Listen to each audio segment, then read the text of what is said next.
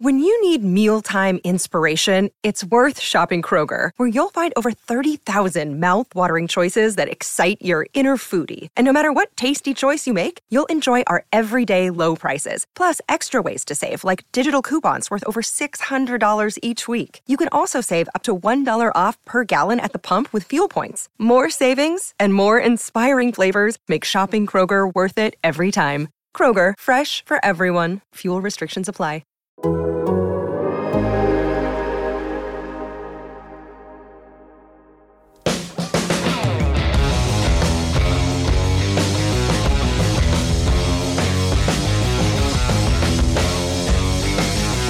right, what's up, and welcome in to the Best on the Board here at The Athletic. Michael Beller and Andrew DeWitt with you on this Monday. DeWitt, how'd Week 1 Sunday go for you? Went pretty well, won a handful of bets. Props didn't go so well for me, but that's okay. I made it up for on the team side bets. There you go, making it up in one way or another. That's exactly what we want to do on Best on the Board for you every single week. Monday, you know what that means? We don't care about Sunday anymore. I asked DeWitt, but it's mostly just, out of being courtesy. But otherwise, we are putting that behind us and looking ahead to Week 2, our first look at early lines. We talk about a lot, as James Holzhauer writes about a lot on our site. This is a great time to go shopping right now before the lines change. If you have a good feeling on a side, a good feeling on a total, get it now, because this is when the lines are at their softest. We're going to go through a couple of games, our favorite ones for Week 2. DeWitt, you take this one away first. Your first game that already is catching your eye for Week 2. I'll take the Dolphins plus 3.5 against the Bills in Miami. First thing I look at when I look at the spreads is, are there any home dogs that catch my eye immediately? Yesterday was a big day for underdogs across the NFL. The books had a great day because underdogs and unders were winning across the board. For me, that's Miami is one that sticks out right away. And the reason they stick out is because they have the defense similar to the Pittsburgh Steelers. They had a great defensive day yesterday against Mac Jones and the Patriots.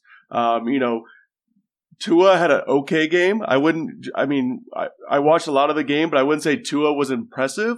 The same way that, I'd say Burrow had a great game yesterday. He really controlled the situation, looked great in the pocket, made some great throws.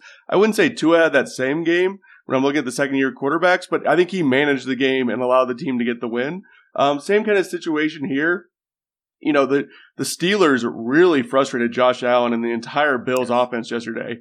And to me, that's just shocking because at points yesterday in the same, you're looking at the Chiefs-Browns game, the Browns frustrated Mahomes at points in that game, but then he came through and got the win, at least got his offense on track and figured it out and have ways to win. But Allen and the Bills offense just never got going yesterday. There was just nothing that they could figure out. And it just seems like they're a little bit lost right now. And I think the Dolphins defense is going to provide the same kind of frustration that the Steelers defense did. Will the Bills have as bad of a game as they did against the Steelers? No way. But I just think the Dolphins can cover 3.5 points at home this week against, a divisional rival again. And if the Dolphins can go 2-0 in that division to start, they're going to be right on track to make the playoffs and be a team that we're talking about all year as one of the top teams in the AFC. A woefully inefficient game for that Buffalo offense, and that is something we just do not expect, even against a great defense in Pittsburgh. That is very arguably the best front seven in the NFL that the Bills went up against in Week 1. So no shame in being slowed down by the Steelers, certainly, but I was surprised to see the Bills offense be as inefficient as it was. And this is something Jake Seeley brought up on our Monday Fantasy show.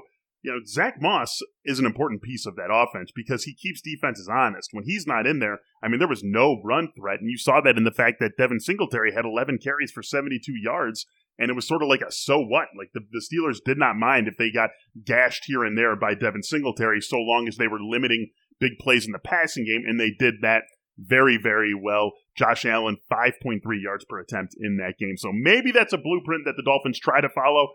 I'm not sure if they can follow it as well as Pittsburgh did, but it's something that I wouldn't be surprised to see from Brian Flores' group next week. It's a stay away for me right now. I'll see how things transpire over the week, and maybe I'll get in on one side or the other, but not one that jumped out at me personally this week. One that did, DeWitt, is the Thursday night game. I'm actually picking at either end of the schedule. I'm going Thursday night and Sunday night. The Thursday night game this week is Washington and the Giants. Washington 4.5-point favorites at home. That's very light. That just feels very, very light to me, DeWitt, after what we saw from this Giants offense this past week. That line is a mess. I mean, we knew it was going to be a mess, and it proved to be a mess in that game against the Broncos in week 1, and Washington can bring that same sort of pass rush to bear, maybe even a stronger one than the Broncos did, given that Bradley Chubb wasn't out there for Denver. I think that the Giants' offensive line, once again, is going to have major protection issues up front. Daniel Jones did not play well. The score of 27-13 does not illustrate just how much Denver controlled that game from start to finish. You had a garbage time touchdown from the Giants at the very end of the game. You had KJ Hamler drop a touchdown pass earlier in the game. That one very easily could have been more like 30-7 than 27-13. So I think that we see something similar from Washington. I guess if I was going to be concerned about one thing, it's the fact that Ryan Fitzpatrick is out, going to be missing a couple of weeks with a hip injury. Taylor Heineke takes over. And so why I'm not as concerned about that as I typically would be, especially for a short week game, is that Taylor Heineke's been there. Taylor Heineke knows the team. Taylor Heineke knows the offense. Taylor Heineke knows the players around him who he's playing with. He's not a typical short week backup quarterback, I don't think. And you like the short week when you're playing at home. Washington played at home in week 1.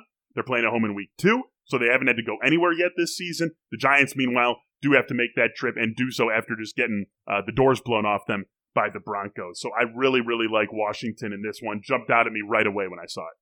The only thing that concerns me, another injury that popped up for Washington was Antonio Gibson. Looked like he may have suffered a shoulder injury. That's just something to keep an eye on as the week goes on. Running backs can play through shoulder injuries. It's really not an issue as like a lower body injury. Concerns me a lot more than running back. But he's just so key to that offense as kind of like their 3-down thread. He played a lot on third down yesterday. I know we had talked about preseason like J.D. McKissick, getting a lot of that third down action. But Gibson was in there a decent amount on third down and catching passes. So that's just something to keep an eye on as we go. But I agree with you here as like Washington, even giving up the points is a decent amount on a Thursday night is, there seems like the Giants may be one of the worst teams like we talked about in the preseason in the NFL. And unless something like what's going to change between Sunday and Thursday on a short week, the Jaguars were really bad. They might be able to turn it around a little bit this week, but I just don't see the Giants solving things in like a 2-day, 3-day window that they have before they have to travel. Yeah, neither do I. Maybe Saquon gets a couple of days healthier and they're ready to work him into the offensive game plan a little bit more than they did in week 1. But I think you could just as easily, we're not doctors, so you could just as easily make the other argument of, maybe they take it easy on him in week 2, get him a full 2 weeks, and then really start to turn it on for Saquon in week 3. Good point on Antonio Gibson. Going to keep an eye on that injury. 20 carries for 90 yards. 3 catches on 5 targets for 18 yards in week 1 against the Chargers. So he's definitely a key piece. Another day is here, and you're ready for it. What to wear? Check. Breakfast, lunch, and dinner? Check. Planning for what's next and how to save for it? That's where Bank of America can help. For your financial to-dos, Bank of America has experts ready to help get you closer to your goals. Get started at one of our local financial centers or 24/7 in our mobile banking app. Find a location near you at bankofamerica.com/talktous. What would you like the power to do? Mobile banking requires downloading the app and is only available for select devices. Message and data rates may apply. Bank of America N.A., member FDIC. All right, one more pick apiece here, DeWitt. Let's hear your second team that you're going to be going after in week 2 already. We've already talked about this game a little bit yesterday with the Broncos beating the Giants. I think that's a game we gave out last week as one of our best bets on the board. I'm going to go back to the Denver well again this week. Early in the season, Teddy Bridgewater had a really good game yesterday, 28 for 36, 264 yards. I mean, he could have easily thrown for 300 yards if that game was a lot closer. He had no issues, was on target. Jerry Jeudy went down with an injury, which I don't think he's going to be playing this week or the next couple of weeks with a high ankle sprain.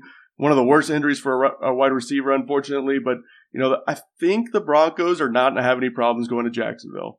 I don't know if you saw the report yesterday about the Jaguars' internal issues that they're having, with Urban Meyer adjusting to the NFL, which I don't think shocks any of us given how much information is out there about Urban Meyer and how he likes to coach and run and recruit and all these things. I'm just thinking the Jaguars are a mess. Trevor Lawrence, I watched a lot of the game against the Texans yesterday.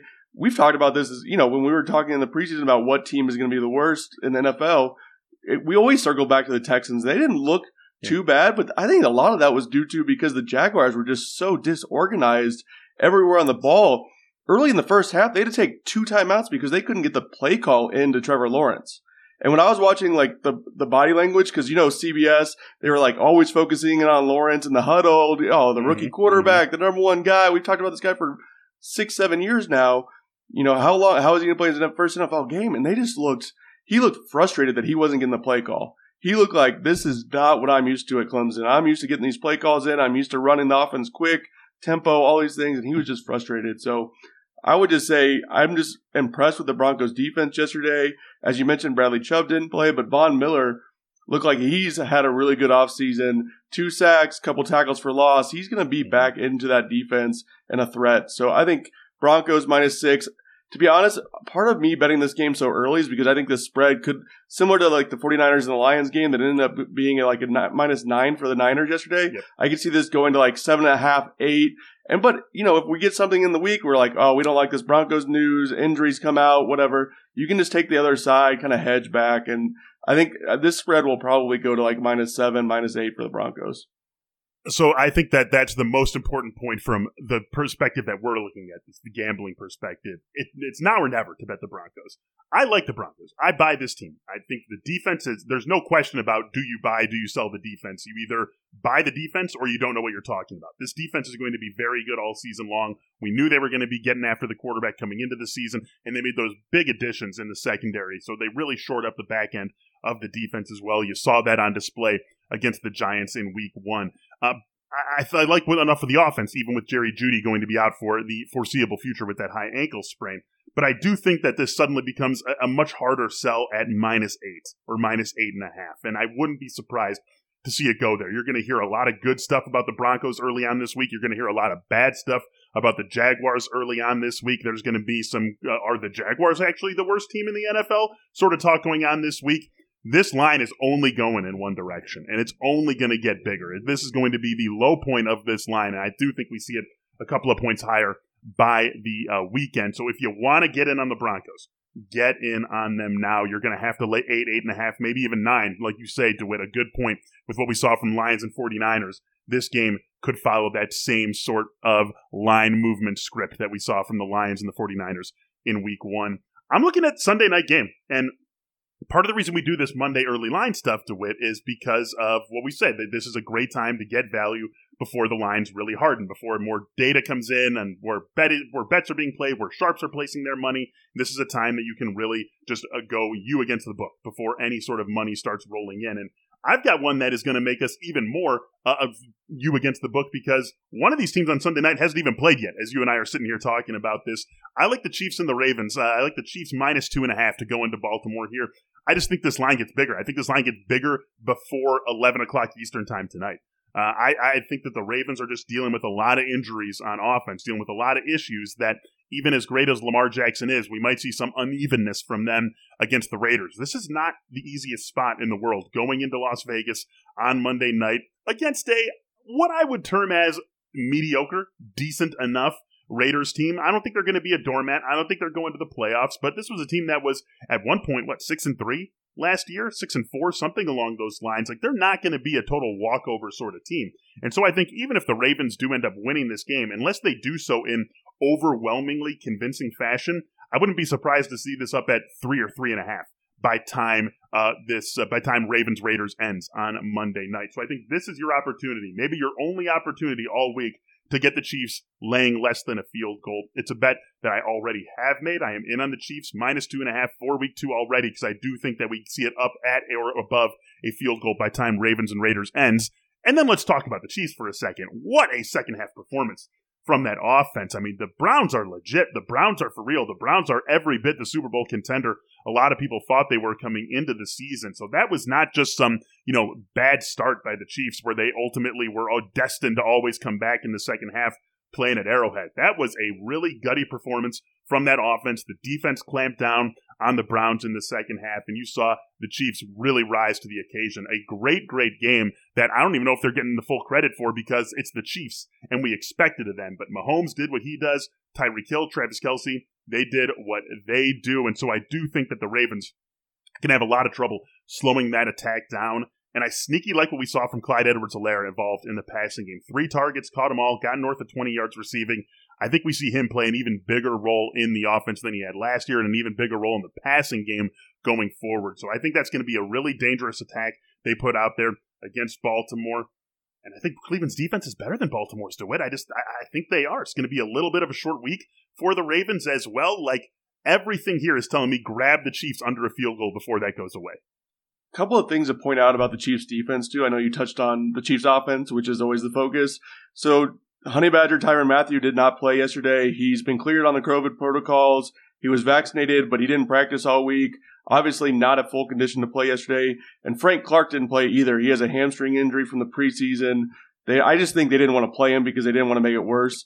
I wouldn't be surprised if Frank Clark plays against the Ravens. And then Nick Bolton, their second-round draft pick, who was kind of forced into action yesterday, looked great. He was chasing Chubb into those holes yesterday. And Chubb is one of the best running backs in the NFL. I think we all agree with that. And he was making some big stops in the second half. So, because, I mean, at points, the Browns' rushing offense was kind of gouging the Chiefs' defense, but then they forced the turnovers. The punter dropped the ball. All those things kind of went the right way for the Chiefs yesterday. But those things happened. Like, Robert Mays made a great point on the Athletic Football Show today. You know, it was like, wow, were we surprised that that happened? Because that's what the Chiefs do. You give them just like two little gap in the offense, a little bit of gap, and then they just come back and beat you. And that's just what they did to the Browns yesterday. It's exactly what they did, and it's what we expect the Chiefs to do, but still very impressive. And again, against a really, really good Cleveland team. And these are important games. Say they're early in the season. That is true. There's plenty of the Chiefs would have lost that. No one's writing any Chiefs obituaries, but these are important games. These could very well be playoff position tie-break sort of games when you're looking at the top of the AFC. The Chiefs are going to be there. We expect the Browns to be there. We expect the Ravens to be there. These are important wins to bank early on in the season. They really could pay off for you, not even just in the playoffs, but in December when you know, hey, we're one game up on the Ravens, and this is the last week of the season. We have the tiebreaker with them. We can rest our guys, and they're going to have to play. So it's a really, really important game already off the bat. And again, the Chiefs, I basically, almost any time I can get the Chiefs less than a field goal, I want to take it. I barely care who the opponent is. And that's what we have here right now. And just to drive it home, I don't think we have this opportunity available by the time we wake up on Tuesday morning. So give me the Chiefs -2.5 at the Ravens. That will do it for this episode of Best on the Board. Thanks for joining us on YouTube if you did. Thanks for listening to the podcast as well. This show returns on Thursday. Me, Dan Santaramita, Ari Wasserman, taking a look at Week 3 college football lines and also that Thursday night game between the Giants and Washington. You can bet I'll be doubling down on my Washington talk then. For Andrew DeWitt, I am Michael Beller. Thanks again for joining us. Enjoy the Monday night game. We'll talk to you soon.